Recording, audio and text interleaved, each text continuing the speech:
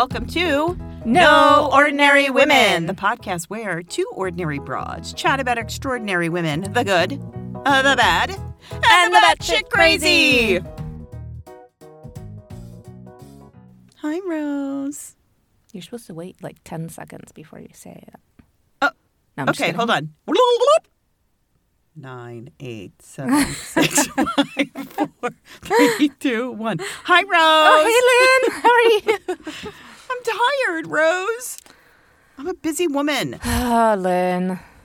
I'm a busy woman. I don't know what I'm going to do with you. Oh. Oh, my God. What is happening? We're going off the rails like 30 seconds in. We haven't even started. And I'm ready to go to bed. Oh, my God, guys. Sorry, never mind. I made a post as we were sitting here. I was waiting for Rose to look at flights to Hawaii for her family because she thinks she's going to talk her husband into that. And I was making a post and I just went to share it on my own. Anyway, you guys don't care. You don't care. Yeah. No one cares, Lynn. No one cares. She was playing on her phone and started some music. I was playing with my phone. She's playing with herself over there. Thought I couldn't see her. It's hot in here all of a sudden. It is. It's hot in here. Something got really hot, too. What is happening? So we got here a little while ago, and then we got started a little. We got here like 45 minutes ago. And we need to get started. But so in honor of Mardi Gras, Fat Tuesday, whoop whoop, I made Hurricanes, which is like a very famous drink down in New Orleans. And it's let's see, dark rum, light rum, which is hitting me hard right now. I know.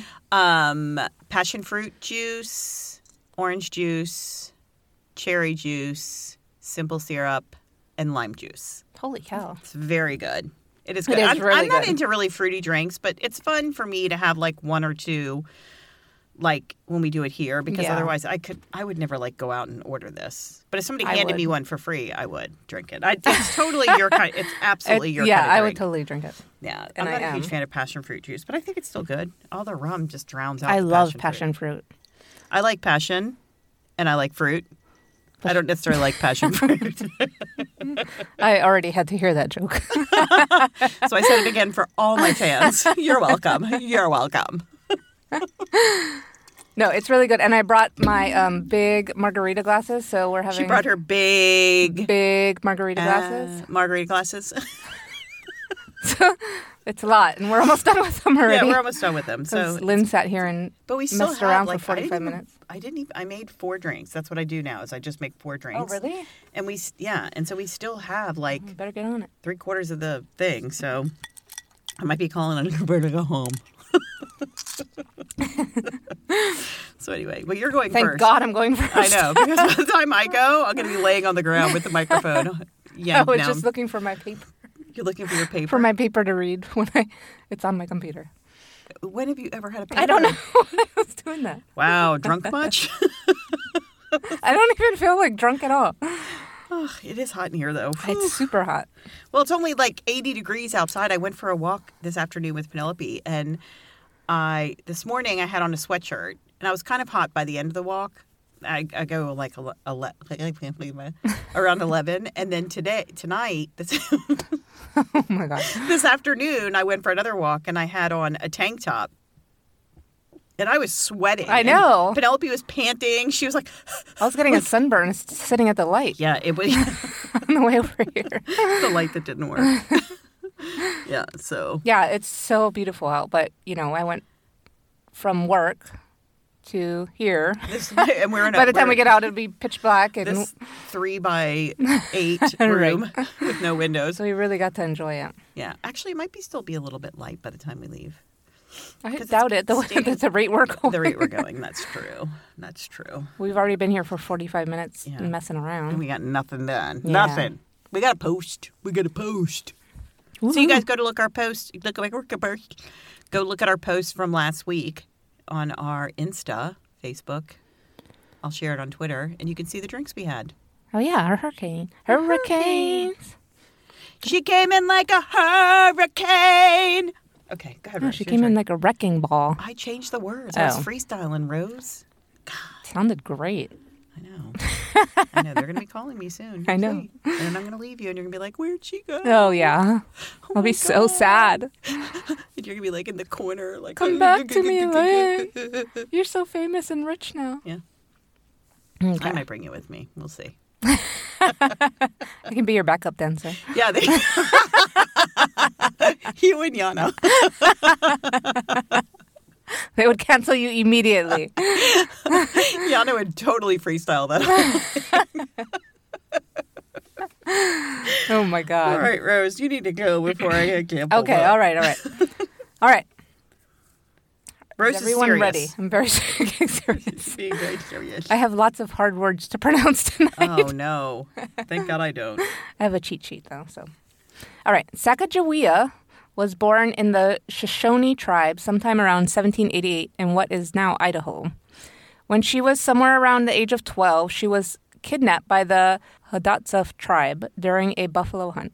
So the Hidatsa tribe were the enemy of the Shoshone tribe, and they had guns, and the Shoshone tribe didn't. So they went in and like massacred everyone, not everyone, but a lot of people, and then stole a bunch of young girls. Took over the village and stuff. Yeah, stole a bunch of young girls and took them back to their village in Bismarck, North Dakota. Ugh.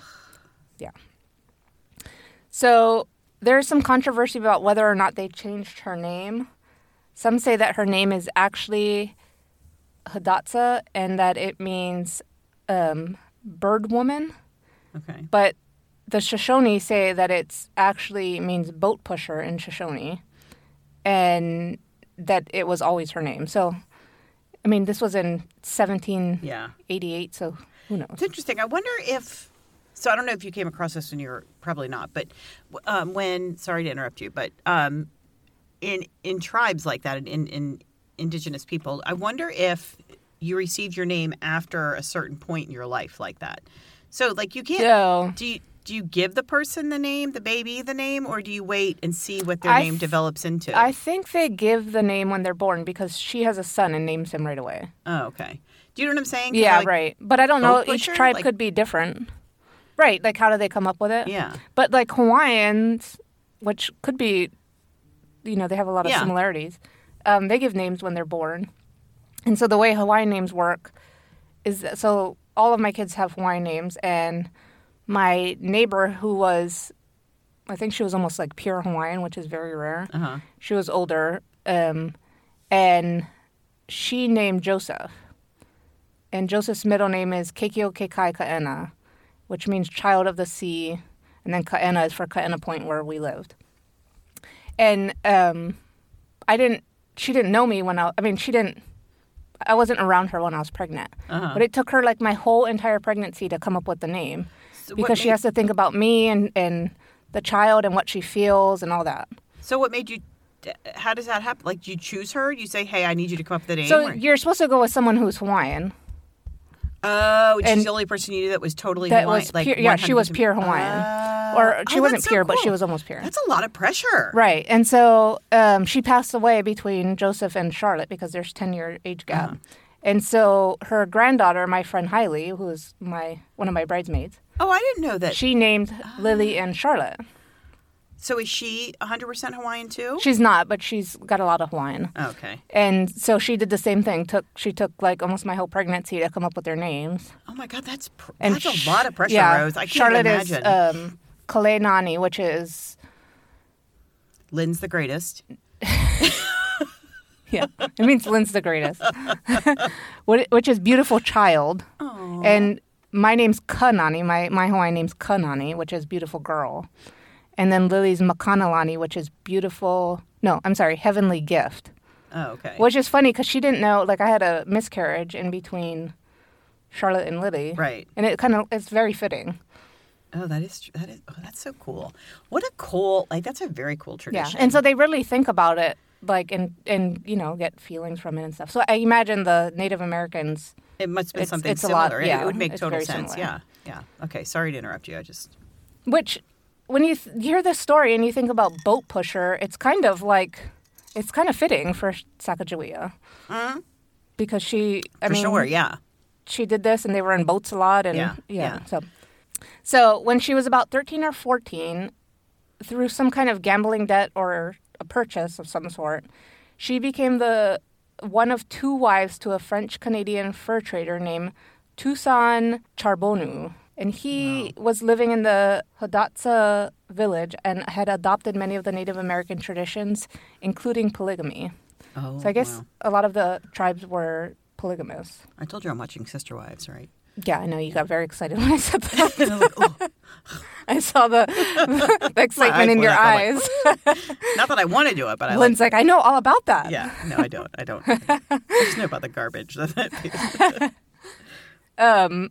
Toussaint was about 20 years older than Sacagawea, and she was 13 or 14, so disgusting.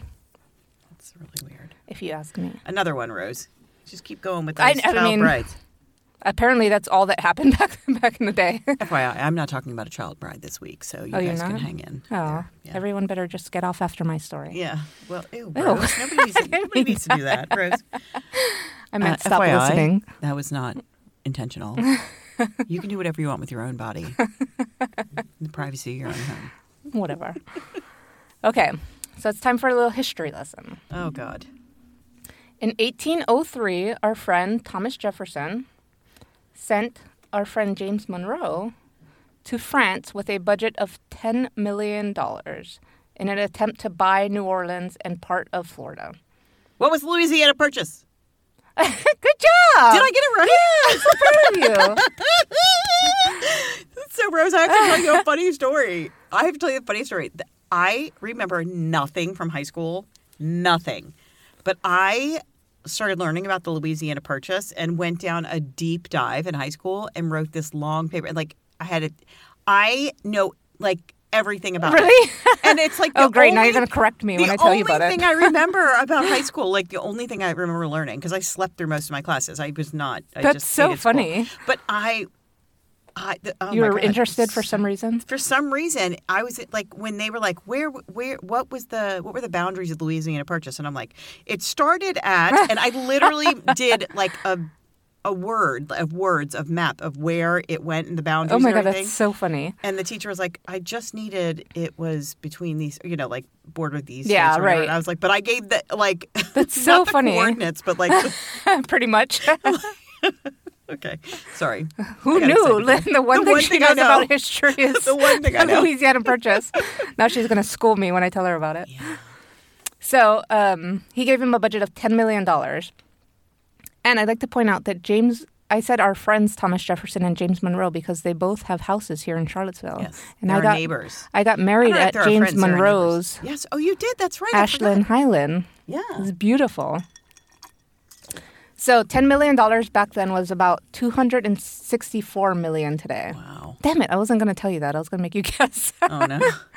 No way you would have guessed that, though. I exerted all my energy. I blew my whole wad on the Louisiana Purchase. You blew your wad? So Napoleon had already decided that he wanted to sell all of France's territory in the U.S. for about $22 million. Dynamite? No, dollars. No. Napoleon Dynamite? Oh. I was like, no, dollars, Lynn. He doesn't sell for $2 million dynamite. I'm sorry, I'll shut up. Yeah, please do. So Monroe and Napoleon negotiated for a few weeks, and eventually he talked him down and bought the land for $15 million, $5 million over his original budget, which is today is $132 million. So can you imagine telling your boss that you're like, oh, I'm $132 million over budget this year? Yeah. It took several months for the official news to reach Jefferson in Washington, D.C., and the Louisiana Purchase was announced on July 4th, 1803. Fun fact. July 4th was also the day the Declaration of Independence was passed. What? I mean, obviously you knew that. I knew that. But also the day that John Adams, James Monroe, and Thomas Jefferson died. Oh, I didn't know that. Yeah. Isn't that crazy? Maybe I did know that. So I knew, you probably knew it, like have heard it before. like on a tour of Monticello or something. But I remember that a president died. That there were 3 big things that happened that day. Well, I thought it was 3, but it was actually more than that. But I knew that a president had died that day too. That's but crazy. I didn't realize it was the 3 of them. I thought it was the one that got stuck in the bathtub. Who was that? I don't know. The president, the real big one who got stuck in the bathtub. Wasn't that what's his name? Not Harrison. It does start with an H, I think. Yeah, I thought so too. I don't know. Oh my God, what's his name? She knows a lot about the Louisiana Purchase. I told you, I don't. It's the only thing I know of history. It's the only thing I know. I don't know. Oh my God, it's gonna drive me crazy. Let me Google it real quick. Harrison. Was it Harrison? Ford? No, he's not the president. God damn it, Rose. William Howard Taft. Well, we were way wrong. Howard with the Howard, H. Yeah. Who am I thinking of? Who was the fattest president? I mean, that's not a nice thing to say, but... Are you Googling that? Yeah. I think he was, wasn't he? I thought that's why he was known, because nobody was... Taft, yeah. Nobody was overweight back then, you know? Yeah. Well, not no one, but... only rich people could be overweight. Right, Poor people couldn't be overweight. But who am I thinking of? Death. Anyway, I'm sorry. All right, anyway, the Louisiana Purchase bought 200... The Louisiana Purchase bought two... Okay. Wow. I feel like I have dyslexia. The Louisiana Purchase bought 828,000 square miles of territory from France and doubled the size of the United States. Yep. Correct. It's so nice to know something. You guys have to see Lynn. She's over there like shaking her head. Like, yep. That's right. Mm-hmm. That's what happened. Mark. Oh my God, you're killing me. Rose is like, I've never known her when she's known something. I know. I'm so shocked. I don't know how to act. They paid less than 3 cents per acre. 3 cents per acre. Wouldn't that be nice if the property was that much in Albemarle County right now? Yeah. And the land stretched from the Mississippi River in the east to the Rocky Mountains in the west, and from the Gulf Coast... Stop shaking your head. Okay, I'll stop. Oh my God, you're killing me. Like, I can see it in my mind. I wish I was that excited about learning everything in school. Why the Louisiana Purchase? I have no idea what it was. Like, I just went on this deep dive. I don't know. Somebody slipped me some Adderall. I have no idea. It was like the first time in my whole life I was interested in school. Oh my God. All right. So from the Gulf Coast to the south, in the south to the Canadian border in the north, and eventually created about 15 states. The Louisiana Purchase is one of the biggest accomplishments Thomas Jefferson is known for. But he is also known for writing the Declaration of Independence, founding UVA. I was going to say UVA. University of Virginia, which is in Charlottesville, and raping his slaves. Oh, Rose. Oh, my God. Wow. Okay. It's true. People just... No, it is true. It's you know. I was not expecting that at all, but no, it's... I mean, at least they give homage to the slaves up there now. I mean, it's... Yeah. Yeah. We're going up there in a week or two because Charlotte just learned about Thomas Jefferson. It's such a cool tour. Yeah. He was such an innovative man. I love going on that tour. Every time I do. Learn something new. Yeah, it's very cool. But he's very problematic. But they kind of work that into the tour now. Yeah, so. They do talk about it, and which they should, absolutely. And I think a lot of Sally Hemings' ancestors are now involved in Monticello. Do you know a little tidbit of information? So my sister, for one of her... Is it about the Louisiana Purchase? It's not about the Louisiana Purchase. Louisiana Purchase. My sister did a thesis paper or some sort of major paper for college. Yeah. On the bell, the Sally Hemings bell. Oh, okay. And so she got to actually go to Monticello and got the back.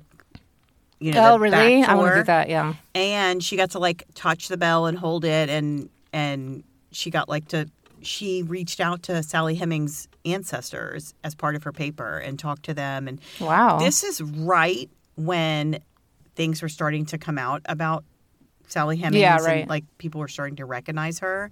And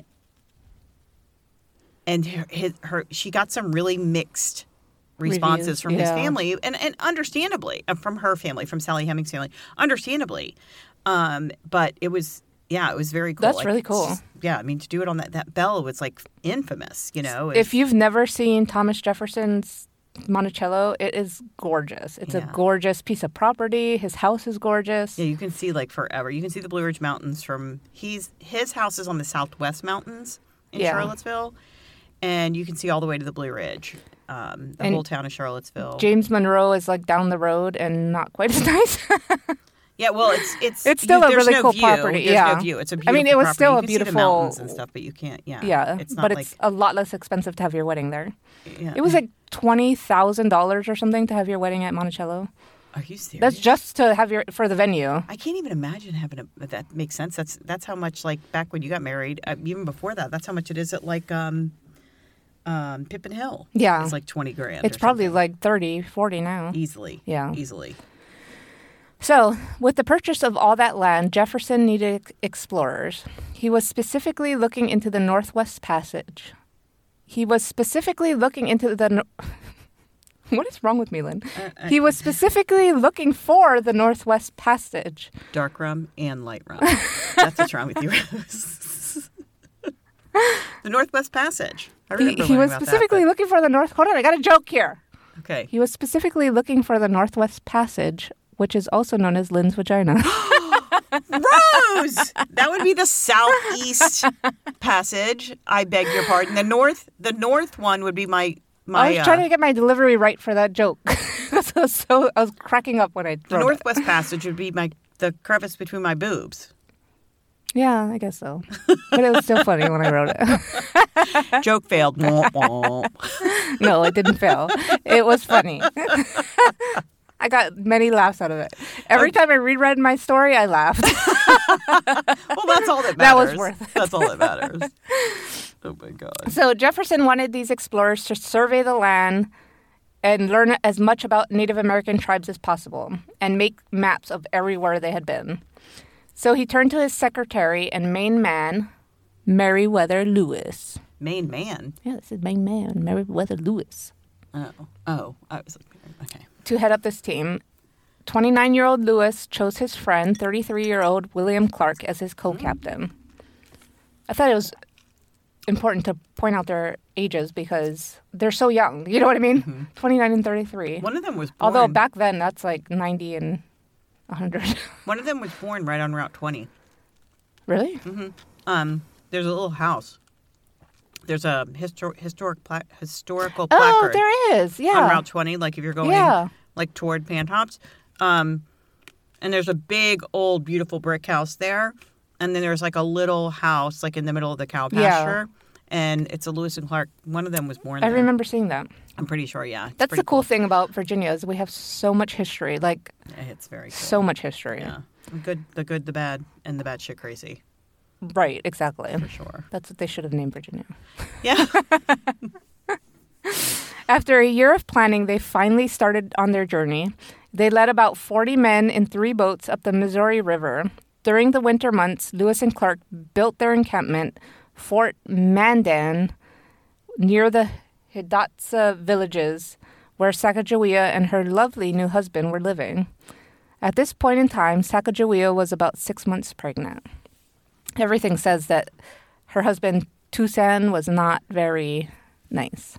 I mean, he married a 13-year-old, so I think you kind of figured that. But so Tucson proposed that Lewis and Clark hire him as a guide and interpreter, and they recognized the value of Sacagawea and Tucson's combined language skills. Most of the Corps members spoke only English, and one spoke French and English. Tucson spoke French and Hidatsa, as well as some sign languages common among river tribes, and Sacagawea spoke Hidatsa and Shoshone, which were both native languages, but they were very, very different. So Sacagawea would talk to the Shoshone tribe, she'd translate that to Hidatsa for Tucson. Tucson would translate that to French for the one guy who spoke French. And then he would then translate it to English for the rest of the group. God, that's like a game of telephone. I know. You know the message was never the same. Who knows what's happening? Yeah. Right. Oh, my gosh. On February 11th, 1805, Sacagawea gave birth to a son, Jean-Baptiste Charbonneau. Clark gave him the name of Pomp, meaning firstborn in Shoshone. On April 7th, 1805, with her baby on her back, Sacagawea and the men left Fort Mandan. Sacagawea was about 17 years old when she left on the expedition and was the youngest person and only woman, girl, she was 17, among 31 men. Her job on the expedition was to guide the men through the Idaho-Montana region where she grew up. She was able to communicate with other tribes and interpret for the group. She was also good at finding edible plants, which helped with their rations. And she was also really good at just knowing the land and where, like, what they should do and shouldn't do and where they should go and shouldn't go. But, something a bunch of white men from St. Louis or wherever they were from didn't know. The other thing was that because she and her baby were traveling with the group, the men in the group appeared less intimidating because they're, when they come up upon, like, a tribe, the tribe would see that they have a woman and a child with them, so it would appear a little less intimidating. It's not going to be as aggressive, maybe. Yeah. Especially because she was probably leading them. Right, yeah. And she was Native American, so it was a little more like, okay, a little more acceptable, I guess. It had to be scary for her, though, to be walking all these white men around. I can't even imagine. I know. That's one of the things I'll talk about at the end of my story is what really went on. You know what I mean? Yeah, I'm not getting a good feeling about it, but anyway, go ahead. So about a month into their trip, it was a really windy day, and the wind caused the boat to tip sideways and start filling with water.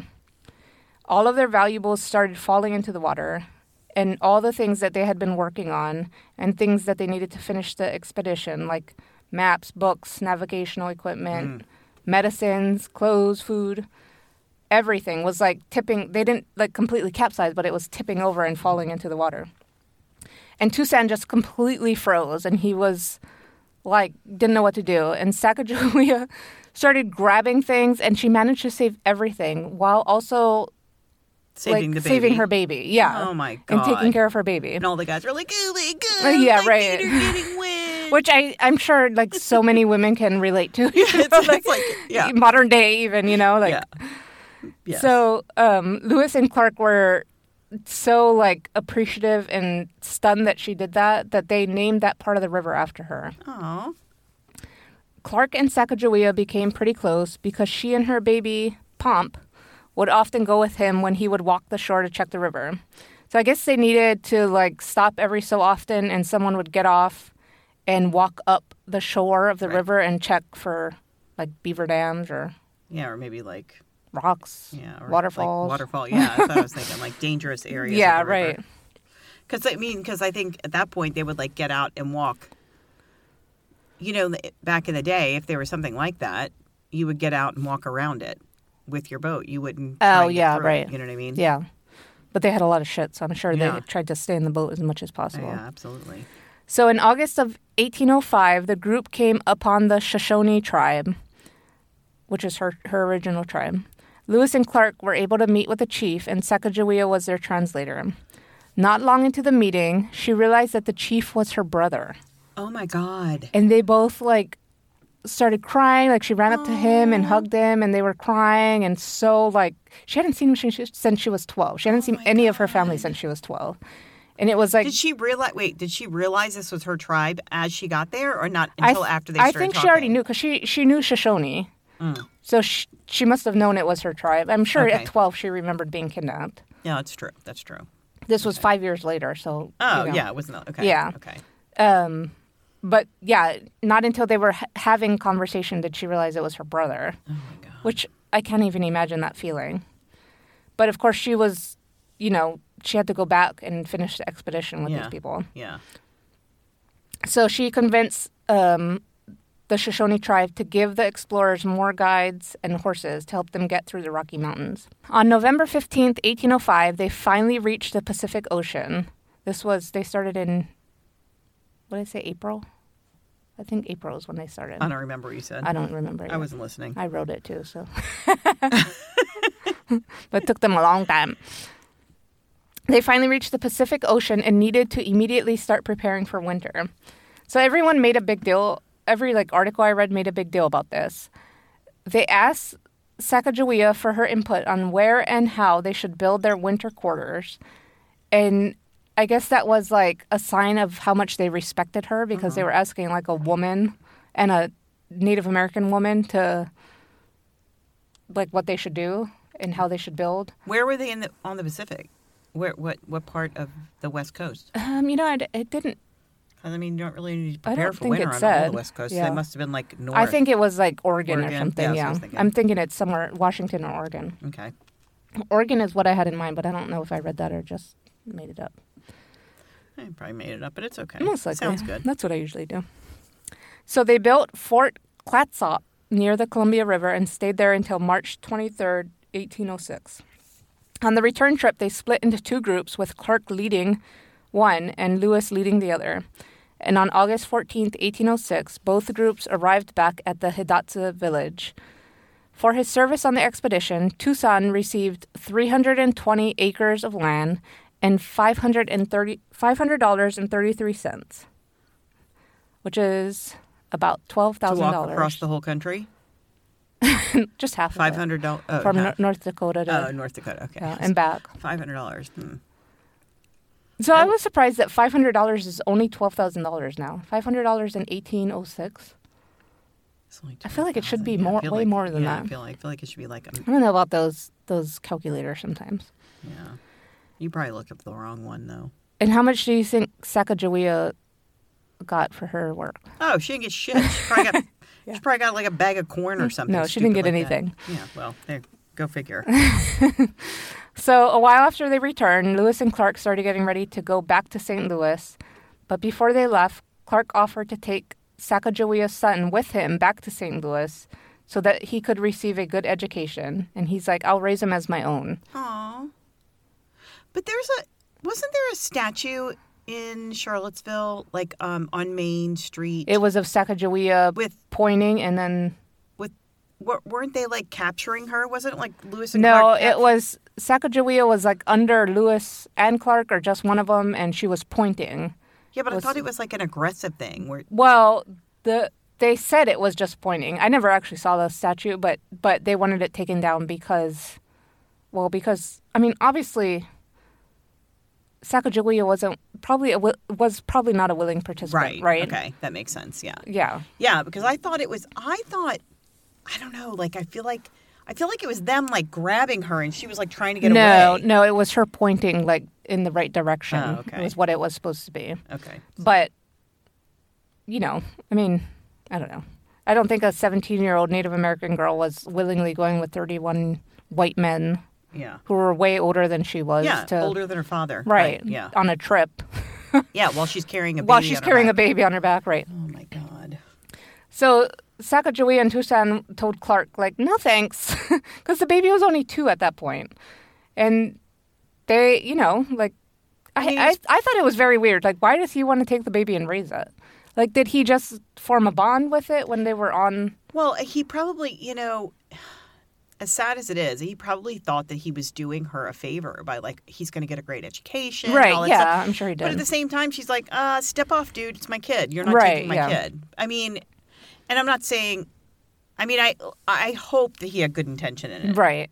And I honestly, I think he may have, because you'll hear it more in the story. So I think maybe he just formed. I really wonder if he and Sacagawea had some kind of relationship. But wasn't her husband there? Yeah, but maybe not a physical one, but some kind of connection or something. Well, maybe he respected her, where he saw that everyone else treated her like a slave, could have been. Yeah. Maybe he gave her. Who maybe knows? He offered her more respect. And I think he formed a bond with the little boy. And I mean, he was 33 at this point. that's super old back then. He probably knew he would never have a kid and get married. Yeah, so that's true. I don't know. So not much is known about her life after the expedition, but when Pomp was 5, Sacagawea and Tucson brought him to St. Louis and left him with Clark to raise and educate. Oh, wow. In return, Clark gave them land to farm nearby, so they weren't far, but they said that he sent Pomp to a boarding school, so I don't know. So he's like in the city where, Right. So Sacagawea and her husband didn't stay there long, but when they left him, Pomp, there with Clark, who was now his godfather. And I'm sure, for Pomp, it was not easy because he was raised in a Native American village, and he's moved to a city full of white people. Yeah. And sent to probably an all-white school. Oh, yeah. And I'm not sure if it's hard to tell what he looked like. I'm not sure if he looked like he was Native American. You find a picture online? Yeah. There are lots of pictures of him. So I don't know. I don't know. It sounds like he maybe had a decent life, but I'm sure there was lots of trauma. Yeah. So Sacagawea gave birth to a daughter who they named Lizette in August of 1812.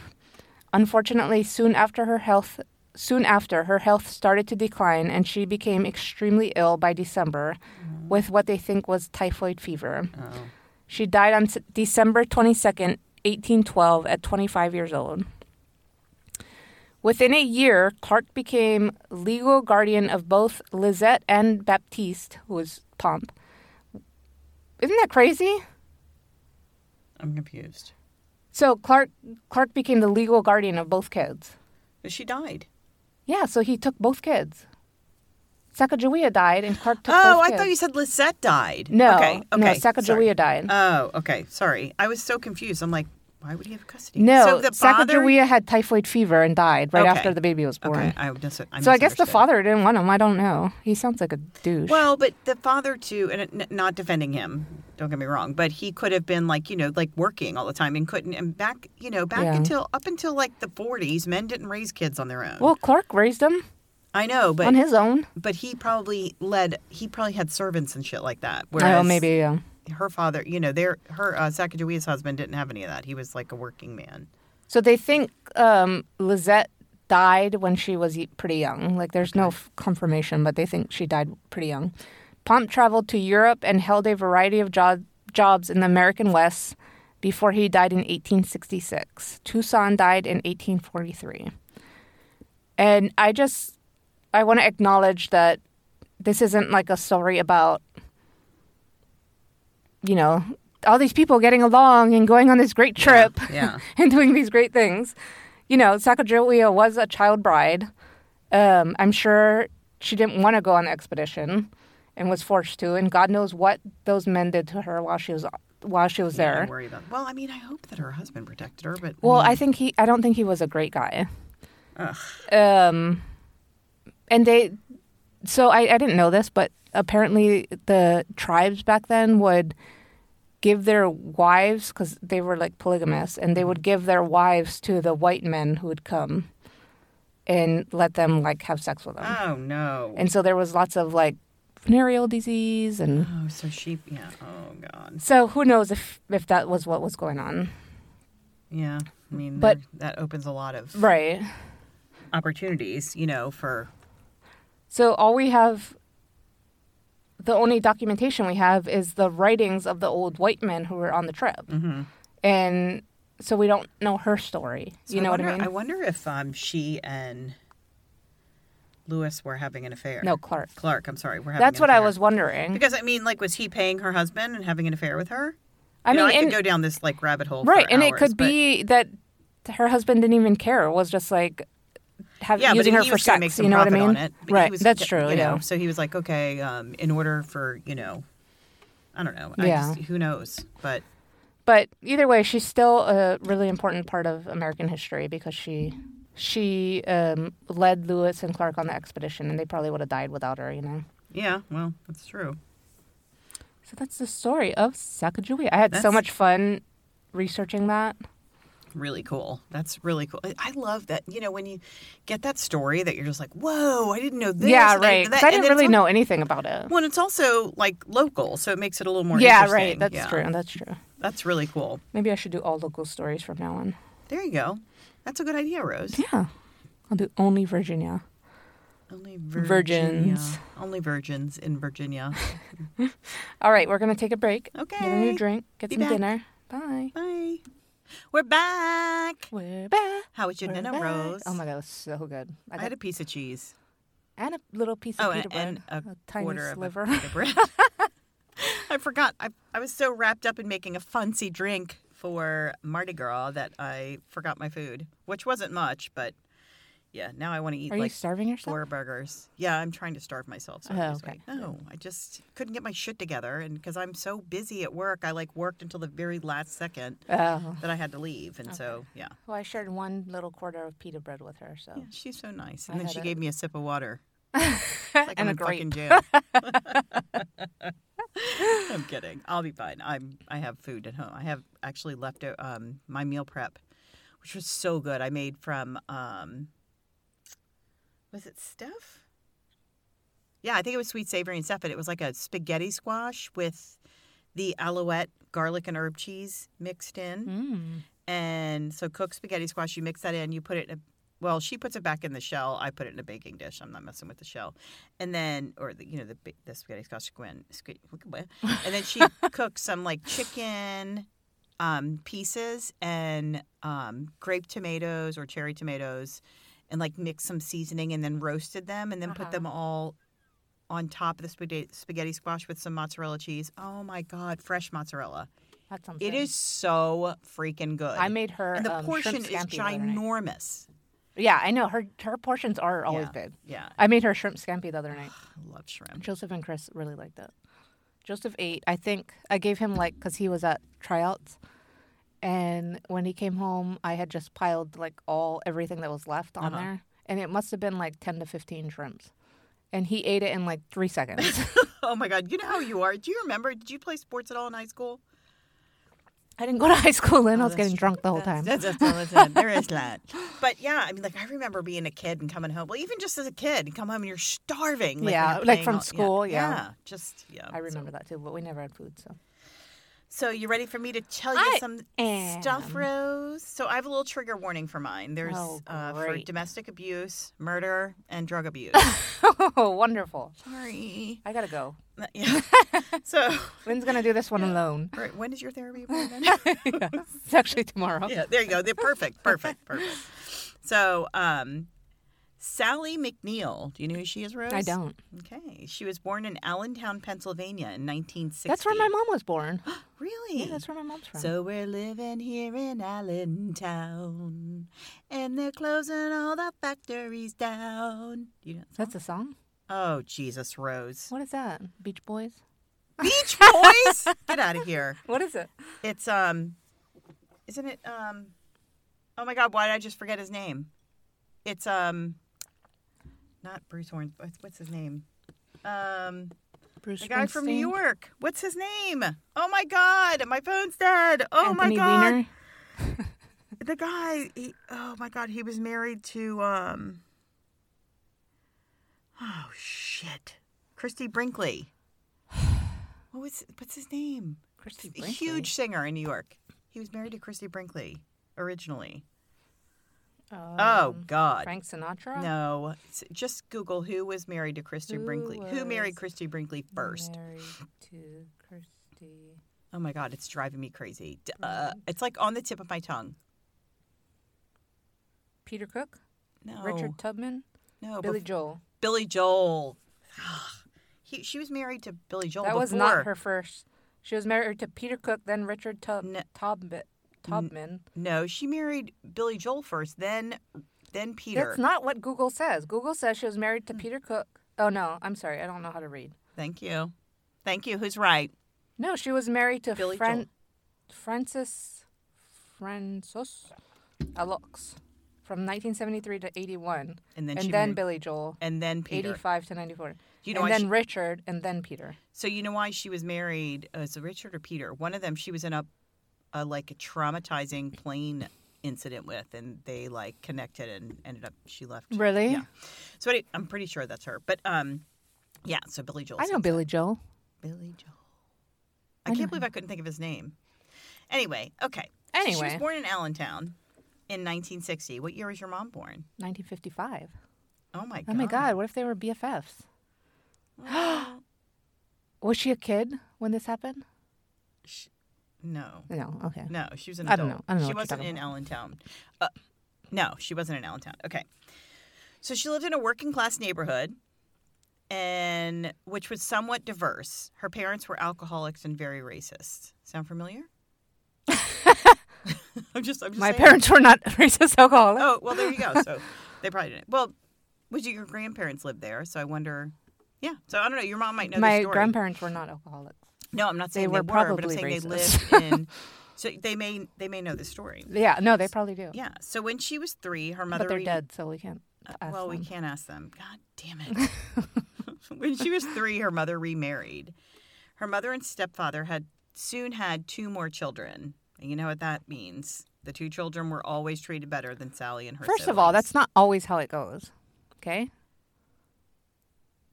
Okay? Joseph... No, I'm just kidding. No, I'm saying that. So she came into the family with 3 kids, and then she and her husband, he didn't have any kids, and so typically that's what happens. I'm not saying this happens to you. Your husband is definitely different than most. He's a lot different than most. Different, yes. And his parents are amazing too, because I remember just when you guys first started kind of dating, how great his parents were to Joseph. Yeah, I commented to them. I was like, I just love watching. I mean, they're so good to him. Yeah, they always have been since day one. They were acted like his grandparents. Yeah, and I just love that. So anyway, they were always treated better than Sally and her siblings. They were alcoholics too, so you have to remember. Yeah, I know they were obviously Sally speaks about how her stepfather was physically abusive to her. She didn't talk about her siblings or anything, but. So she was very athletic throughout high school. She felt like this was the only way for her parents to appreciate or notice her. Oh, sounds like Christina. Yeah, there you go. Sorry, Christina.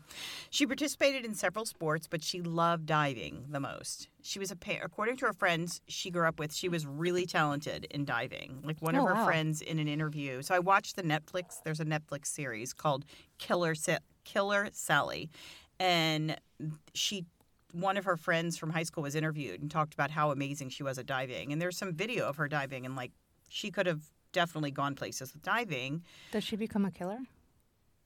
No, that's just the Killer name. Sally. Would you shut up and listen? You're the one who gave it away. Killer Sally is the name of the documentary. But I know, but you're the one telling us the name of the documentary and giving away the whole story. Now you ruined the whole thing. I didn't ruin it. You want me to stop? I'll just stop. I can go home. I have a little bit of hurricane left. I'll just go home and drink it all by myself. I don't fucking care. Oh, shit. I said, oh, shit. I'm trying to stop cursing for Lent. Even though I don't really. You're doing a great job. Followed fucking up by shit. I'm not a religious person at all, but I do try and do something for Lent, just, as a challenge for myself and just to make myself a better person. I try to quit cursing, and then I'm around Rose, and she's such a potty mouth. When is Lent? Right now. Is it? It starts for how long? Ash Wednesday, which was yesterday. Oh, that's right. It's 40-something days. I didn't see anyone with ashes on their forehead yesterday. Usually I see a bunch of people. Yeah. And the first person, I'm always like, because I don't pay attention to that because I'm not religious. But you're like, excuse me, you have something on your head. Yeah, I'm like, what? What's happening? Anyway, so she couldn't continue on with her sports because her parents couldn't afford to pay for her to continue to swim on teams and travel, and etc. You know that, Rose. Yeah. We know that expense of travel sports. She did have a boyfriend for several months in high school, but kept her relationship on the down low. Oh. One day, her mother and stepfather came into her bedroom and screamed at her, "You're dating an N-word." Oh, God. Her parents yelled, screamed, and spit on her and told her she would be grounded for the entire summer. So Sally had to break up with her boyfriend. Oh, my God. Dating a black boy. She graduated from high school and went on to East Stroudsburg State College to hopefully become a gym teacher. That was her dream. She made it through 3.5 years of college and then ran out of money. Oh, my God. Only one semester left, and she ran out of money. So she reached out to her parents and asked if they would help her with the last semester of college, and they refused. Assholes. She had to leave college. Could you imagine telling your kid that? No. Like, I'm sure maybe they didn't have money, but still, like, you try to find a way. You know what I mean? So Caitlin was even though she's my middle child, she was my first child to go to college. And there was no way we could afford it. But Chris did go to college and graduate. He did go to college later and graduate on all his own. I know. I just want to give him credit for what he did. But I said to Caitlin, I don't care what we have to do. You're going to college. And so I took on way more loans than I can. And dear God in heaven, please forgive some student loans. Because she's regretting that now. Yeah. So, So she didn't want to go back home because obviously she was probably not very happy with her parents at this point. So she joined the Marines. Oh, that's not bad. Yeah. I feel like if you're going to join military, you should join Marines. As a woman, you think? I mean, I'm not trying to be sexist, but I think I would join the Coast Guard or something a little less. The Marines are it's so tough. Yeah, but she's probably tough. That whole boot camp, I'd be like, right, but like, where's my wine? But imagine, like, what a badass she must be. Like, if you think you can, like, I wouldn't join the Marines, but if you think that she's very athletic. You're, enough of a badass to join the Marines, and that's pretty awesome. She definitely was enough of a badass to join the Marines. So she stayed in the Marines for 11 years. While she was in, she started bodybuilding in order to protect herself. Oh, can't imagine probably from why she had to do Marines. That. Yeah. She met her first husband, Tony, in June of 1982. They had 2 children. She said Tony was so good to her, and they were so in love. And then when they got married, things changed for the worst. Oh, God. She constantly had to watch him because she never knew when he was going to sucker punch her. He was terribly abusive. Oh, my God. Yeah, it was. In 2 years, like, they got married 2 years after they got together? Is that what you said? She first met him in 82. I didn't say. Oh, I thought you said 2 years. And then they had 2 children. Oh, That's 2 what children. I said. I was like, what is she talking about? I don't know. That's crazy. Their domestic disputes were very loud, and they were living in military housing. You know what that's like, Rose. So it didn't take long for both of their superior officers to find out what was going on. Oh, yeah. Could you imagine? I mean, those things are ass. not built well. So I'm sure that due to the fighting and the loud disputes, she received orders to go to Camp Pendleton in California. So they're married, and she received orders. So that was probably like her supporting her. What's it called? Officer. Yeah, like the superior officer. Superior officer and his superior officer probably got together and said, well, let's get rid of one of them. Right. So. Oh, so I didn't realize he was also in the military. Yeah. Okay, so they shipped her off? Yeah, they shipped her off to California. So after 4 years of very hostile marriage, at the age of 27, she filed for divorce. She took the kids and she left to start a whole new life in California. Good for her. She really loved her kids, and she was a good mom, from what I've gathered through all this. At this point, Sally had given a birth.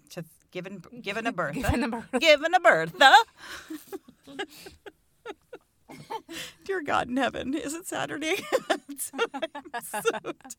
She had given a birth. At this point, Sally had given birth to 3 children, one of whom she had put up for adoption. When I read that, I was like, 3 kids? Wait, what? And I was like scrambling. I was like, wait, what happened? And then I saw that she gave up one for adoption, which is sad. I honestly don't know at what point in her life she had the first or the second kid. Keep hitting my mic, sorry.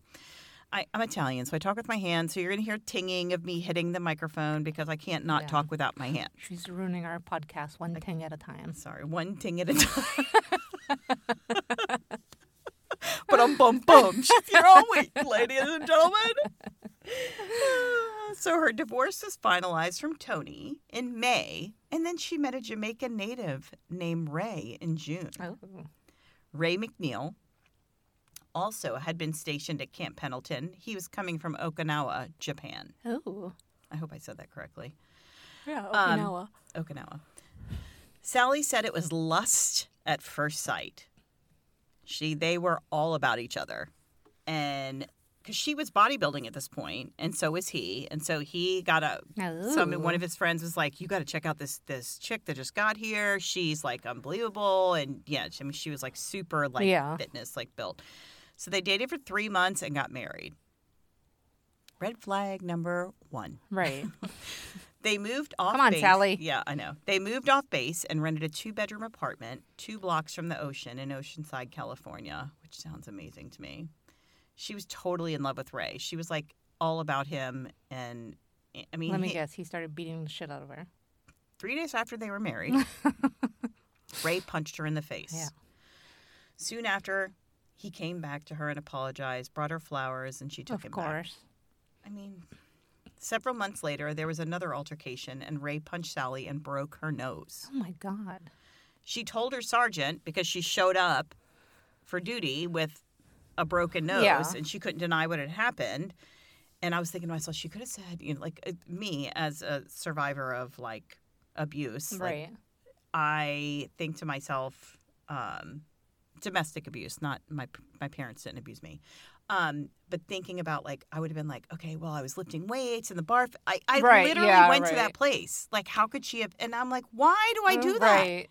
Why? Because that was your survival tactic. Like, that's how you survive. Yeah, I immediately went to that place of, she could have hidden it by saying this, that. And I'm like, oh, my God. That really, it freaked me out. Therapy. Yeah. Red flag number 2. So Ray was put in jail because of the altercation, and she eventually dropped the charges, and he was released from jail. Course. On the other hand, she was doing really well with her bodybuilding. Her first competition was on Valentine's Day, 1987. I'm surprised she didn't just punch these guys back. Right, but she just, I guess, grew up taking it. Yeah, right. Abuse is abuse. But I also think she did have definitely a little bit of a temper, but where she displayed that, we don't know. Yeah. Her first competition was on Valentine's Day of 1987. She took 4th place in the Armed Forces Bodybuilding Championship. Wow. That's freaking crazy. Yeah. Both of the children remember a lot of the physical abuse from Ray. He would make one kid watch the other get physically punished if they both did something wrong. They both talked about, during the documentary I watched, about how traumatic their childhood was. Oh, my God. That's so sad. So I can I can't understand it, but, like, someone who's abusive who flies off the handle. Yeah. And gets in a rage and abuses. But I cannot understand people like that who, like, seek pleasure from, like, hurting kids or hurting people and making, like, that kind of, like, sadistic. But I think he was mentally unwell. And I think it's because of the bodybuilding and the steroids that come along with. Oh, maybe, yeah. And I'm not saying that's an excuse by any means, but I think that the steroid, I've taken steroids Have you? Yeah, like, not for, like, bodybuilding, for fuck's sake. I mean, have you looked at me? My God. I was like, is there a part of your life I don't know about? Under these clothes, I'm really cut.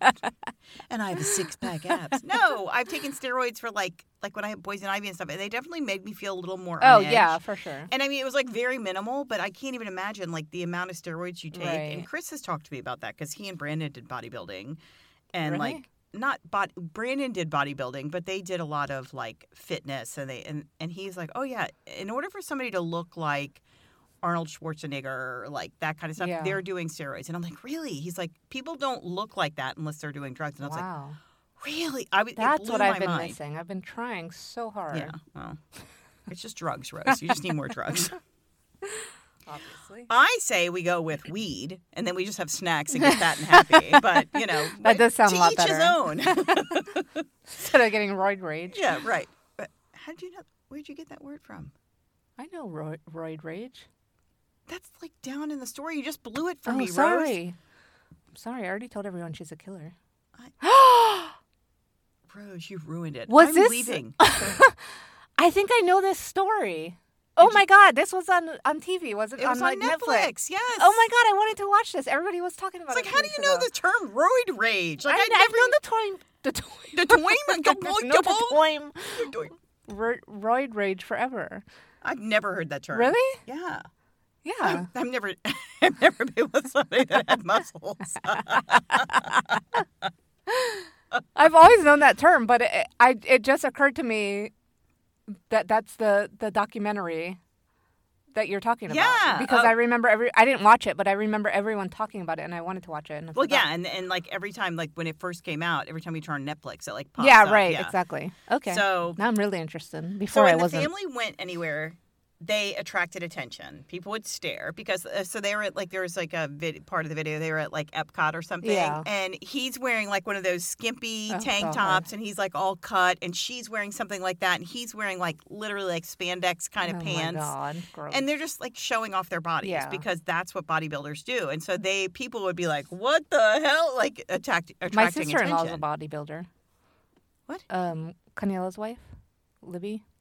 What? She used to be a bodybuilder and like enter competitions and stuff. Really? I don't think she's done it since her second. Does she beat his ass on the reg? She should. I mean, she needs to get back in shape and start beating his ass. But wow. Yeah. Wow. Yeah, she has a rockin' body. So they would stare, but also it was the 80s and they were an interracial couple, so that would bring other stares. And then her two children, so her first husband was black as well, and her two children had blonde hair and light eyes, but they had really dark, not really dark skin, but somewhat dark skin. Yeah. But I mean, they're gorgeous, obviously. Right. So when they had this like curly, like wiry, like blonde hair, and these beautiful light eyes. I mean, like interracial kids to me are the most beautiful children because they're just like they have the beautiful hair and the gorgeous skin. I know if they get the right features. Yes, So her kids. So when they were at Epcot, there was like. For an example, like people are just staring at them like nobody's like just off. That's what people do at me when I go out. Yeah, well, people stare at me all the time. They're like, "I wish I had her body," all the time. I'm sorry, you guys. When Lynn and I go out, oh my god, it's God, people like we have to like beat people off of us. Yeah. I have to bring a cane. Oh my god! You have to tell the cane story. I have to bring a cane so I can beat people off. Oh God! What did I just say? No, Lynn loves to beat people off. I'll tell the cane story in a minute, but at the end of this. But the cane story is pretty fucking funny. Oh, pretty freaking funny. Sorry. So in 1990, Sally and Ray won the See, it's hard, isn't it? It is. Okay, start again. In 1990, Sally and Ray won the Armed Forces Bodybuilding Championships, the first husband and wife team to win two separate events at the same competition. Oh, wow. It's pretty cool. The kids were very involved in the competitions. They were always backstage and remember all the aspects of the event. I mean, the kids talked about how exciting it was. They were like, the son and the daughter were like, they met Lou Ferrigno at the time, was the Incredible Hulk. And they were like, oh, my God. Oh, I bet. And they met Arnold Schwarzenegger, and they had, and then they had, like, the son was like, he's an adult now in this interview, but he's like, there was women that were just so beautiful, and I just like, oh, my God, I couldn't, like, I was just like, and, they were like, you're so cute. He was just like, yeah, right. It was very cute. But so the kids were there and, like, in the midst of the whole thing. So also in 1990, due to her poor record in the Marines, she was demoted and then not allowed to reenlist. And I'm like, that happens? Like, they'll take anybody. They won't take anybody, I should say. Not the Marines. Yeah, I guess so. The Army will. So she wasn't allowed to reenlist. So money was very tight. Believe me. What'd you say? I said the Army will, believe me. Yeah. Yeah, they will. So money was really tight for the family. And then I wonder, like, is it the price of the food to feed two people that are working out, needing like, massive I'm sure they had to have foods. A gym membership. Yeah, I mean, well, she talks about how they members of Golds like me, so they were probably trying to copy me. What's so important over there, Rose? Somebody's texting me. You're texting somebody? It's my boyfriend. My side piece. Your side piece? Yeah. You don't know about him. Is that your sister's husband? Oh, my... Lynn, I almost threw up. That's so disgusting. You can edit that out if you want. I thought it was pretty funny. You are so Christina gross. Just wrecked. Okay. Not that my brother-in-law is gross, but no, he's like I've known him since I was like 14. So he's like my brother. You can cut that out. But yeah. So money was really tight for the family, and so I wonder if it was the price of the food for two people that are working out and taking steroids, like eating massive amounts of steaks and foods and, like protein, or was it the illegal drugs, the steroids? Probably both. Yeah. So she and entering competitions, yeah, and gym memberships and steroids. Yeah, and... so the drugs, oh the yeah, steroids, the drugs. but the gym membership too. But I mean, back then gym memberships probably weren't like what. Yeah, they are but now. it was like equivalent to what it is now. I'm sure. Like if it was, $50 a month back then. I bet it was so much cheaper back then because people weren't like really into gyms back then like they are. I mean, like only bodybuilders were. Average Joes didn't go to the gym back then. So anyway, who are you calling an average Joe? Not me. She and Ray were both taking steroids during the competitions, which were illegal and expensive. Sally would get into the car and take the two kids to Tijuana to get steroids. In Mexico, you could buy them in the farmacia without a prescription. Oh, wow. Sally had a spot in the trunk where she would hide the drugs when coming over the border. So during in the documentary, during her interview, they asked her about this. Like, there's a lot of things they talked about and stuff like that. And she was pretty frank. And the interview with her she was still in jail. And she said, they asked her about it. And she said, I don't want to talk about this. And I was like, ooh.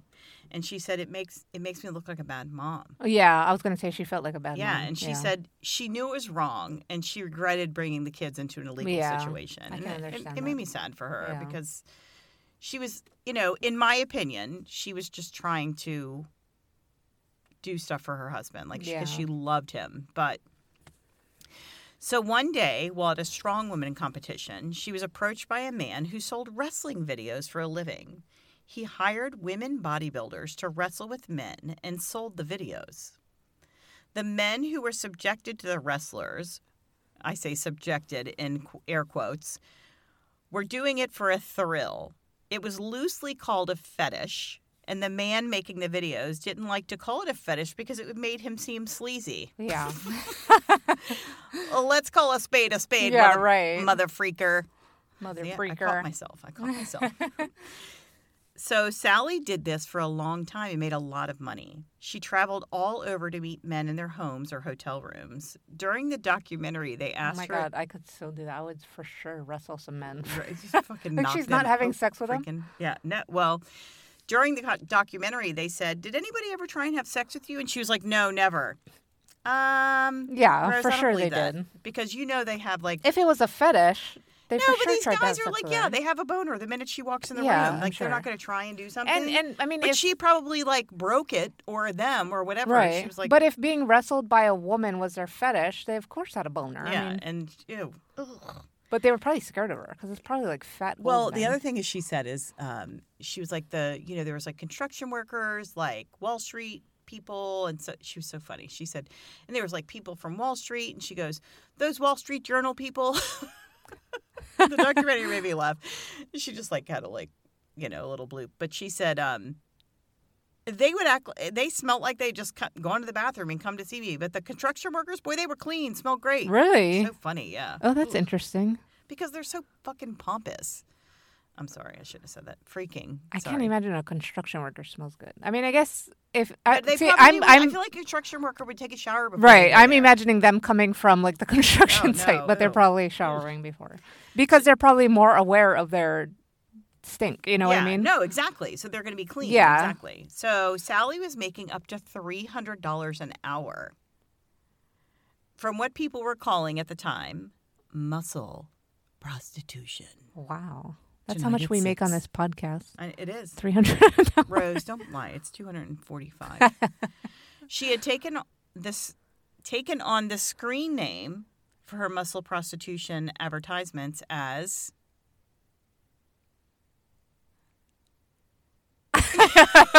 I'm nodding at Rose, expecting her to fill in the blank, and she can't. Killer Sally. Oh, Killer Sally. Okay. So... just to give you some background. So there is, I'm going to try and figure out, dear Lord, I'm going to try and do Lent, so you have to help me here. I'm going to try and figure out how to do a reel with a video in it. Did you just say a prayer? I did. To help you with a reel? Because there is a part of the trailer to the documentary that shows where she's like doing a promo for her business of doing the wrestling. And she's like doing the splits on a what's that thing called? Like with the coffee table? Rose. Well, I don't know. A tank. A tank? What the fuck is a tank? Table. A tank, like a military tank with the big Well, how was I supposed to guess that? I don't know, but why would you say coffee Why would table? you say tank? Because she was a badass bitch. I know, but... So anyway, so she's doing the splits on that, and she's holding like a sawed-off shotgun, and her nickname became Killer Sally because she was a Marine. And, Okay, I see. Oh, Jesus, Rose. Ray was costing the family a lot of money at this point. The steroids, competition fees, massive amounts of food he was eating, and the travel were adding up. Sally became the main income source for the household. In 1993, she spent $24,000 from her own muscle prostitution career on Ray's bodybuilding pursuits. That's a lot. So Ray decided, let me take advantage of this situation. No, of course. In 1994, he decided he wanted to try acting classes, then maybe become a stand-up comic. Why not? I got this bitch over here taking care of me. That same year, Sally entered the USA Championships, North Americans, and NPC Nationals, where she placed 5th as a middleweight at the U.S., and 6th and 16th in the heavyweight division at the North Americans Nationals. You go, girl. It was well known around the gym and bodybuilding circuit that Ray was not faithful to Sari. To Sari? It was well known around the gym and bodybuilding circuit that Ray was not faithful to Sally. Of course, she's killing herself to support him, and he's fucking around. Yeah, of Go course. figure. Imagine. Not shocking at all. I can't imagine. Sally had a pretty bad Lynn temper. would never do that. I would never. Never. No, I would have done that in the past, but I wouldn't pamper a man like that anymore. Sally had a pretty bad Sally had a pretty bad temper, though. She did have a pretty violent record, and was known that it was very widely known in the town she was living in that it would take several cops to detain her if she was in a fight. Wow. She was huge. And if you go to our website and look at the photos for this, there's a picture of her and on the tank doing the splits with the sawed-off shotgun, her and Ray, and then a picture of, and then there's one more picture. I'll tell you about that later. So on Valentine's Day in 1995, the day was coming to an end. Sally was putting the kids to bed, but Ray wasn't home yet. So she's like, what the fuck? It's Valentine's. She figured he was at the local bar having drinks. So she put the kids to bed. She walked over to ask a neighbor to sit with the kids while she went to the bar to meet Ray. When she got home, she started to get dressed and put on makeup. It was after 10 o'clock, and Ray finally came home. He asked her, where the hell would she think she was going? She said she was going to the bar to see if he was there so they could spend some time together. Gaslighting. Like, what are you doing, crazy? Yeah, of course she's the crazy one, right? The kids knew what was coming next as their parents' voices started to get louder. It's so sad. Ray was standing in the kitchen making some chicken for himself when Sally insisted he explained where he had been. Their daughter remembers hearing the familiar sound of her mother making a gurgling sound, which meant Ray was choking her again. She had seen this many times before. Oh, my God. That's so awful. Sally got away from Ray and went to the closet where she kept a 12-gauge sawed-off shotgun. She put a shell in it, walked back into the kitchen, and shot Ray while he stood at the stove. She blew a hole right through his six-pack abs. Ray fell to his knees. Sally loaded the second bullet and shot Ray right in the mouth. Wow. She called 911 and very calmly told the operator that she had just shot her husband because he was beating her. Her daughter can be heard in the background of the 911 call screaming. Oh, my God. Then she ran to the neighbor's house screaming, "My mom shot my dad." While waiting for the police to arrive, Sally handed a neighbor the gun and said, "I just wanted him to leave me alone." When the police arrived, Ray was still alive and conscious. While Sally was telling the police what had happened, that he had choked her, he was shaking his head and saying, "No, no, no, that's not what happened." 2 hours later in the hospital, Ray was pronounced dead. Sally was charged with murder. And in the documentary, it's really sad. It shows her in the interrogation room, and it shows them letting her kids come in. And she's like, I'm so sorry. And they're like, and the kids are saying, like, the son says, "Mom, the police officer at the house said if he was hitting you, then it would be self-defense. Right. Just say that. Just say, Mom, you have to tell them it was self-defense. We know it." And it was so heart-wrenching because the kids are little. They're like under 12. Oh, really? Like, oh the daughter may be 12 and the boy was, like, maybe 10. Yeah. But anyway, blood tests revealed that both Sally and Ray were on steroids at the time of the homicide. She was on Durabolin. Mm-hmm. That's right. Is that right? I don't know. Oh, I was like, how do you know that? And then Ray had 5 different kinds of steroids in his blood. During the trial, her attorney used the defense that she was a battered wife and a victim of roid rage, which I can't believe you said that because it just blew me. I'm like, what? I'd never heard this in my entire life. That's very common. That's so weird that you've never heard that. Well, I've never been in the bodybuilding life. I guess you have. That's what we say when the kids take steroids and they're like, they have roid rage. What kids? Like when the kids are on steroids. Like Charlotte's been on steroids for hives and different things. Yeah, I mean, that's Joseph what gets poison ivy every summer. Yeah.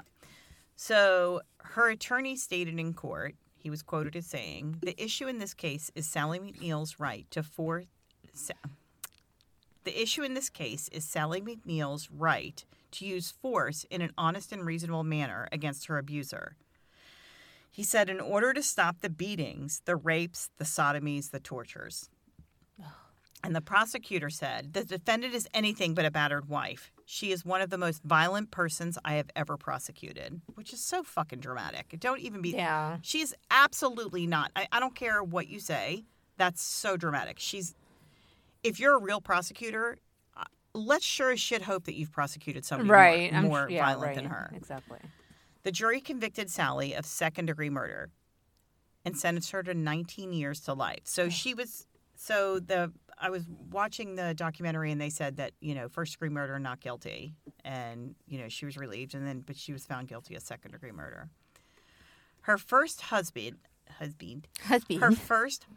Tony Loden, told police that Sally had come unhinged after getting into bodybuilding. And this is the whole drug thing, I think, in my opinion. This is my opinion. Yeah. He said... She had been arrested in 1990 for putting a pistol on him and shattering his car windows with a crowbar. Days later, she had a violent fight with McNeil, her second husband, and dropped a 70-pound weight on his car from a balcony as he was leaving. You go, girl. Also, in 1990, she was sprayed with mace after she fought with police officers who were called to investigate the well-being of her children, which, I'm sorry, I don't know what happened in that situation, but if police were coming in and with my kids, I would probably get sprayed with mace Lynn too. would for sure fight. Yeah, I would be fighting. So Sally served 25 years in prison. She was served 19. She was given 19 to life, and she served 25 years. She was released the summer of 2020. Her daughter, an adult now, who has a son of her own, was also in an abusive relationship for 3 years, but is now living alone with her son and feeling confident about the decisions she's making. Sally's son lives in Texas. He also has a child. I think it's a girl. I'm pretty sure it's a girl. He's done 5 combat tours in Afghanistan, and as a result of war and his life growing up, suffers from PTSD. I bet. He's had drug and alcohol addiction and went into treatment. He seems to be doing much better now as well. Sally lives in North Carolina and has remarried a man named Stuart, whom she met while going to support groups. He's laid back and loves her. Let's hope that's true. He seems very, very laid back. Yeah. But it's a very cool documentary, and it's definitely an interesting story because I feel like there's the back and forth. I feel like I wonder, Rose, how much of the prosecution is based on the fact that she is like a very well-built, muscular woman. Right. Like, can you really imagine this woman getting beat? Well, it doesn't. I don't care if you're 7 times the size of somebody. Yeah, I men agree. or women. But also you because can be abused. she's had that lots of interaction with the police where she was violent. And how much of that was like she and her husband were out drinking? Right. So it's hard to it's really hard to say. But I mean, I believe 100% that he was abusive. Well, one of the things too is that they talked about how like she was at a championship, some sort of bodybuilding thing, And there was a woman who she knew her husband was having an affair with. Yeah. And she confronted her and beat the shit out of her. And, you know, she's pretty freaking strong. So if she beats the shit out of you, you're going to feel it. Right. And I just wonder how much of her, like them saying, oh, yeah, she's like, how could somebody abuse her because she's so built? But right, yeah. People can be abused if they're 3 times the size of their abuser. Oh, for sure. And it can be like emotional, it can be verbal, it can be physical, it can be anything. That has nothing to do with it. But I feel like now, even now, but back then more so, I think that it was, you know, oh, please, look at this woman. There's no way that she's getting beat up. And But I mean, her husband was like huge. Like, if you look at the pictures on our website, is he much bigger than her? Oh my God, he's like absolute. Look, Google him. Google his picture. His name's Ray Neal. Ray Neal. McNeil. McNeil. And look at his picture. I mean, he is cut up. He is like. But the two of them, and then the craziness with the steroids added to all of that makes it 10 times crazier. Holy shit, he is big. Right? Oh, yeah, and he's much bigger than she is. Yeah, and so they're both like super, super cut. But based on the fact that she was abused as a child, I think it just trickled down or trickled up. Right, actually. And she was in an abusive relationship prior to this. Yeah. Right, and she was abused as a child, right, so she just kept repeating it. Yeah. But she seems to be, you know, she seems to be very happy. And if you watch a documentary, you'll see at the end, you know, toward the end when she talks about her new husband, and he seems very like laid back. Yeah. And I just pray. God, the muscles. I know the muscles. I pray that she really truly is in a non-abusive relationship because everyone deserves to have that in their life. I know. So do I. I mean, and hopefully after being in prison and off steroids and everything, she kind of maybe had some time to reflect and. Yeah, well, hopefully she realized that maybe that was a big part of the problem, the craziness in their life was that. But she has. So I've read a lot of things. So there was like I can't remember if it was in the documentary or not, but it was like she and her daughter have met and she's met her grandson and they look all happy and everything. But then there was one story that I was reading toward the end and it was like of my research and it was like she and her son have a very close relationship now. But at the time that I was reading it, he had not been to see her. Like one of the things I was looking at because he had gone through drug and alcohol rehab. Yeah. And so he wasn't going to leave the state of Texas and he was going to, you know, so, but if she has a relationship with any of her kids right now, that's a good thing because she really loved them. I mean, I have no doubt about that. She was a very good protective That's hard. mother. I mean, that's so complicated for, I think, a mother because you're just a human being. You know what I mean? And yeah, I mean, and your kids see you as right, and your kids see you as this like godly figure as a mother, and you're not supposed to do anything wrong, and you're supposed to be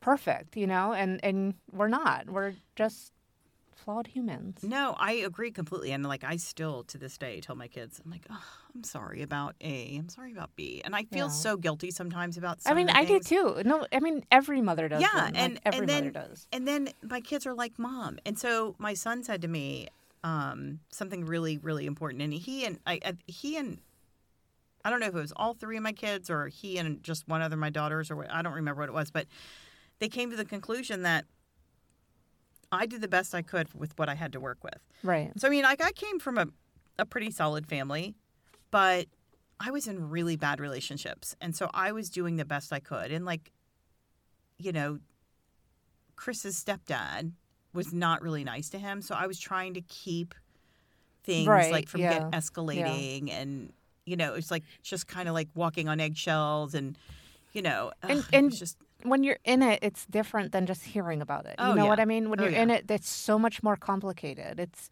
finances and feelings. Oh my God, yeah. It's so much more than just, you know, well, you should have left him if he wasn't being nice to your son, right? Yeah. No, but I mean, like, and people take, as I did, that commitment when you get married seriously. Even though I did it twice, I did take it seriously. And I'm like, oh, I can do this. Like our first husband, I was like, man. He's so much older than me because he was like 12 years older than me. Like, he's going to die before me, so I can stick it out. And I was like, oh, my God, I can't do this. No. Like, we weren't even married I think like I literally left him when we hadn't even been married a full year. Really? When I moved out. I didn't know that. Like I think by the time we were divorced, it was more than that. But Yeah. we weren't even married a full year when I left him, and because he was very, very, very abusive, and so it's, it's like like finding that ground now, and I think now to myself, there is no way in God's green earth if a man, there's nothing now.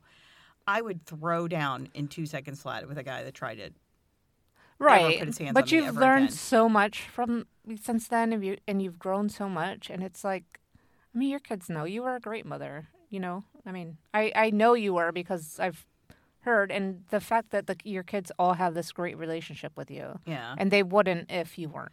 Yeah, and I feel like I made so many millions of mistakes, but I feel like I've maintained a good relationship with my kids. So, but like, Caitlin just getting like a really great career bump just recently just made me feel so proud of her because I feel like I instilled in her, if nothing else I instilled in her was hard work. Yeah. Because I've always been a hard worker, and I instilled that in them no matter what. And all my kids are insanely hard workers. Yeah. And I just am like, oh, I did it. I felt like that was a little bit like, not that I'm saying I'm the reason she got but that. You feel, but I feel like no, I mean, I think we all feel that way when our kids accomplish something. Yeah, you're like, oh, it's a little. Like, yeah, right. I reach around and pat myself on the shoulder. Yeah, right. And Joseph's the same way. He's so sweet. When he watched Penelope, he was such a sweet. I want to say sweet boy, but he's like a young man now. He's not a boy anymore.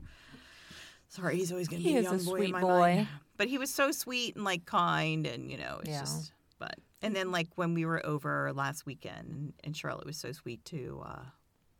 Julia, I almost said Penelope. Penelope. But she was like really patient with her while riding the bike. She was super sweet, so it was really nice. So I know, Charlotte loves everyone. She's like, I just want to play with somebody. I know. The next door neighbor kid hates me. Both next door neighbor kids. Oh my God! I finally told her, like, I was like, Charlotte, they don't want to play with you. Like I had to give it to her straight. I was like, I don't. I struggled with it. I'm like, I don't think they want to play. Well, what I told her, I didn't tell her that straight. I said, do you notice that they never come over here and ask you to play? Yeah. And I said, if they really wanted to play, they would also come over here and ask you. And so maybe that means they don't want to play with you, Yeah. Well, and at that age, they don't have that awareness, obviously. She does not. At all. And she still asked every day. So he might just be like, they might just be it's not that they don't like her, because she does play with them. Like, she'll go over and play with them, and they'll come over to our house and play, but I don't think they want her bothering them every single day. No, I think that they're probably maybe like homebody-ish or something like that. And so I wonder how much of, like, they're right. just like... Yeah, the one little boy. Totally and she's just like, I want to get out and play. Right, and yeah. Charlotte would, like, not be home a minute every day if she didn't have to. That's so great, though. Yeah, that's great. The other two, they would stay home all the time if they could. Oh my God. They would never leave the house. No, we need to definitely get her together with Julia more. Yeah. Because there's just too much. Like, even if we like meet at Fridays after 5 or something like that, and just get them together more, because both of them could always use that. So I'm totally stumped right now, Rose. So my phone died earlier. Yeah. And then all of a sudden it just started blowing up, and text messages started coming through. Not working? That's super weird. And then I went to look at the text messages and my phone died again. So, and then it came up again, and then it died again. Yeah, it's absolutely weirdest thing. So I was like, my phone died, so I put it down. And then all of a sudden, I started getting like 6 text messages. I'm secretly turning it off so you won't look at it. And I looked at it, and I went to read them. I read one, and then I went to read the second one, and then my phone totally died again. It's so weird. I have no idea. I don't know. I think we're drunk, Rose. I don't think so, Lynn. I'm not drunk at all, but yes. No. All right, you guys. So please steal someone's phone that you know and go on their phone and follow us. I'm just kidding. Well, no, I'm not kidding. I'm serious. But follow us on No Ordinary Women Pod on Instagram, Facebook, and TikTok. And then on the Twitter, follow us at No Ord Women Pod, ORD. And Even though we don't post I'm gonna do a little begging. So if you understand social media and are really good at it and think that you could give me some advice or some friendly comments, even if they're not friendly, I'll accept any of them. Please slide right on into my DMs. Do a foot forward and slide right in and give me some advice. Things that you like that you see, things that you don't like that you see. You will not hurt my feelings. I am willing to accept any advice, comments, feedback, anything, because I'm having a really hard time with it right now because, one, because I'm so busy at work, and two, because I feel like what I'm doing is not great and I want to do better. Like, I don't want to do anything like, I want to do everything like super. So if anybody can give me any feedback or any advice or anything like that, that would be fantabulous. So that's all. Because Rose is sick of me not doing my fair share. I am very sick of it. I'm sorry, Rose. I'm over it. If I had money, I'd take you on a vacation. Yeah, well, if I had money, I'd take myself on a vacation. All right. Let's get off here. Give us a review, a rate, and a follow. And share with your friends. And we'll love you forever. And we'll love you forever and ever and ever. Bye. Bye.